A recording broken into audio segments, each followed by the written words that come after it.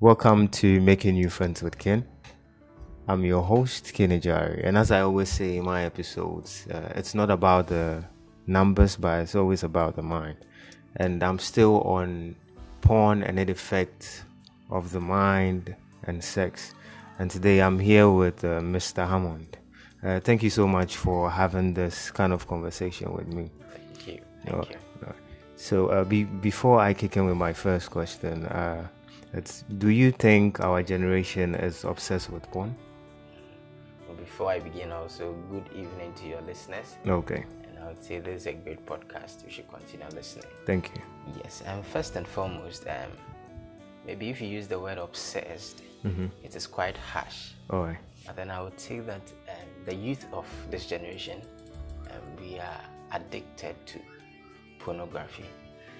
Sometimes I can say, in a certain sense, it's not our fault, but then it's so much out there, from movies to even the real porn, text messages, videos, pictures. Yeah. So we chance on it in every part of our lives. Right. So then, do you think social media itself it's been influencing the whole generation too? Of course. This generation is a social media generation. Okay. And pornography, let me say, the biggest vehicle that it moves on is the social media. All right. And easily shared, no restrictions. You are just there, it pops up on your phone, and it's not difficult to just get hold of pornography. So I would say social media is one of the biggest vehicles of pornography. Okay. On the religious point of view, can we change people who are hooked on pornography? Of course. You know, religion, I'm a Christian, so I'll talk from the Christian perspective. Okay. You know, for a Christian, no human being can change another human being. It is the Holy Spirit that does the work. But as a fellow Christian, what you can do is to pray for your fellow man, advise him, and then pray that the Holy Spirit does. And there is nothing too hard for God. All right. So from the Christian perspective, it is totally possible that someone who is so addicted to pornography can be changed. It's possible. It's possible. Yes. I don't know if you have noticed this. You know, when you go to a bar to get a drink, normally, even before when you buy the bottle, there is a portion they write age limit. Yeah, sure.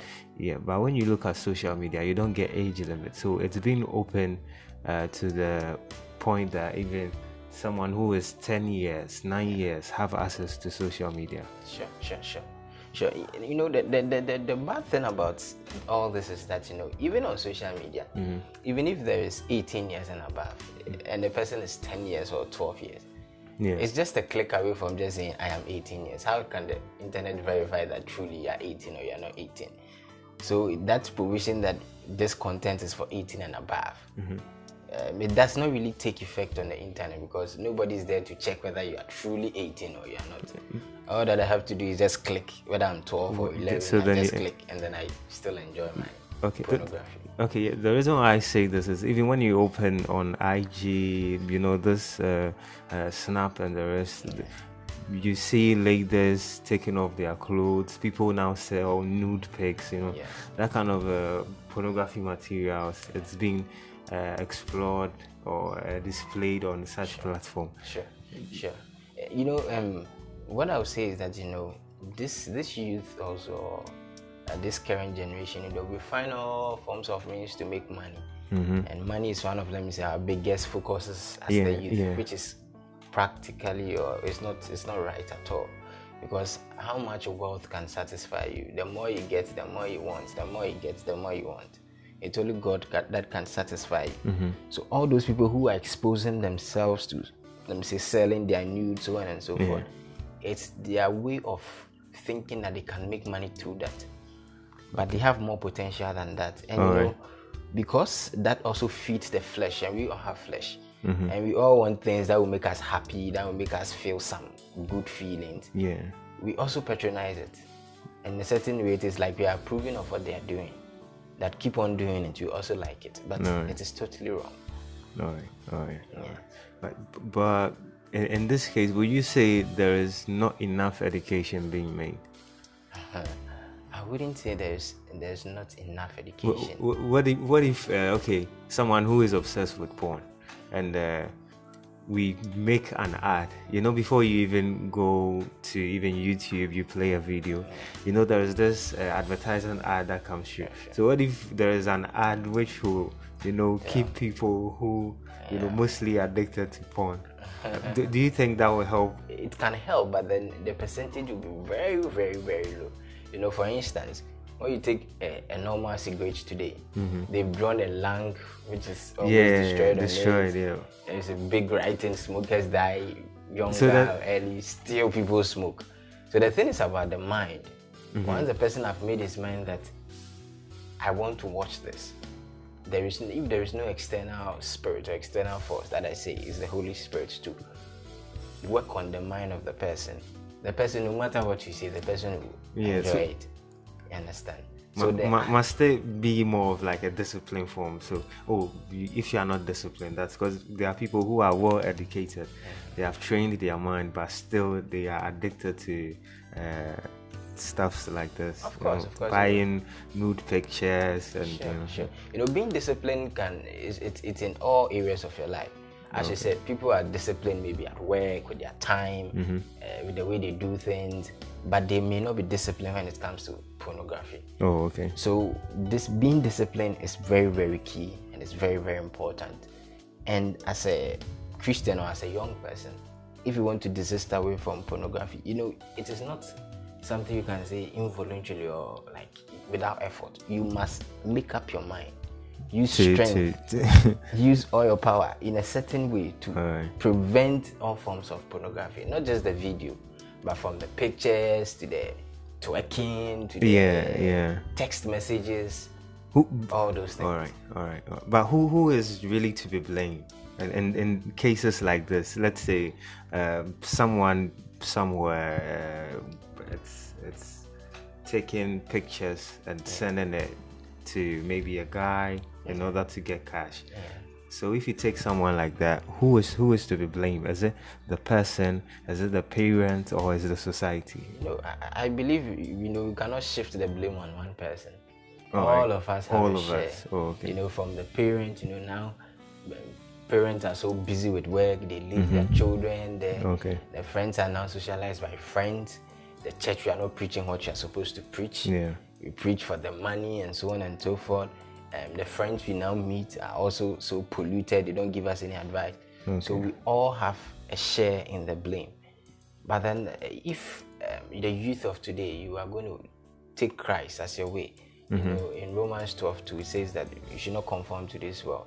But once you change your mind, then you can be transformed, your life can be transformed.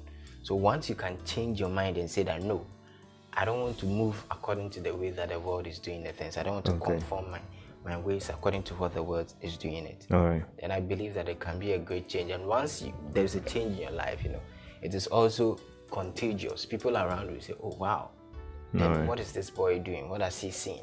Once they ask you, you tell them the secret, and then that is the Holy Spirit. I believe it can move on from there. Oh, okay. So I had a female combo and a male combo concerning porn and its effect on the mind. Sure. Yeah. In these two episodes, most of them agreed that porn is the number one teacher for sex. What do you have to say about that? Do you think it's true or? I don't believe that.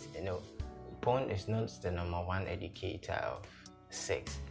I believe today, even if a person have not watched pornography before, and then you put him in a room with a woman, I don't think you need to show him where to put as you were saying, with this generation, there's a whole lot of competition out there. When it comes to sex, they all want to perform or be the best that maybe the girl will be like, oh, you're the best that I have had sex with. Every guy wants to have that kind of praise or that kind of thumbs up. So there is a whole lot of you have to have more positions when you're having sex with a person. That is the case. That is what people mostly think of. Do you think it should be so? No.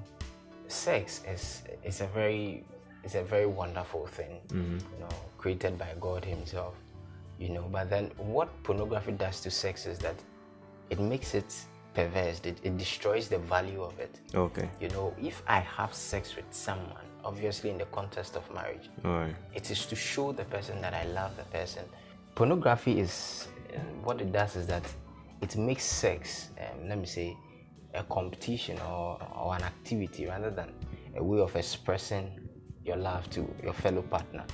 Sex should be something that you use to show your partner that you love the person, and not just treating the other partner like a sexual tool.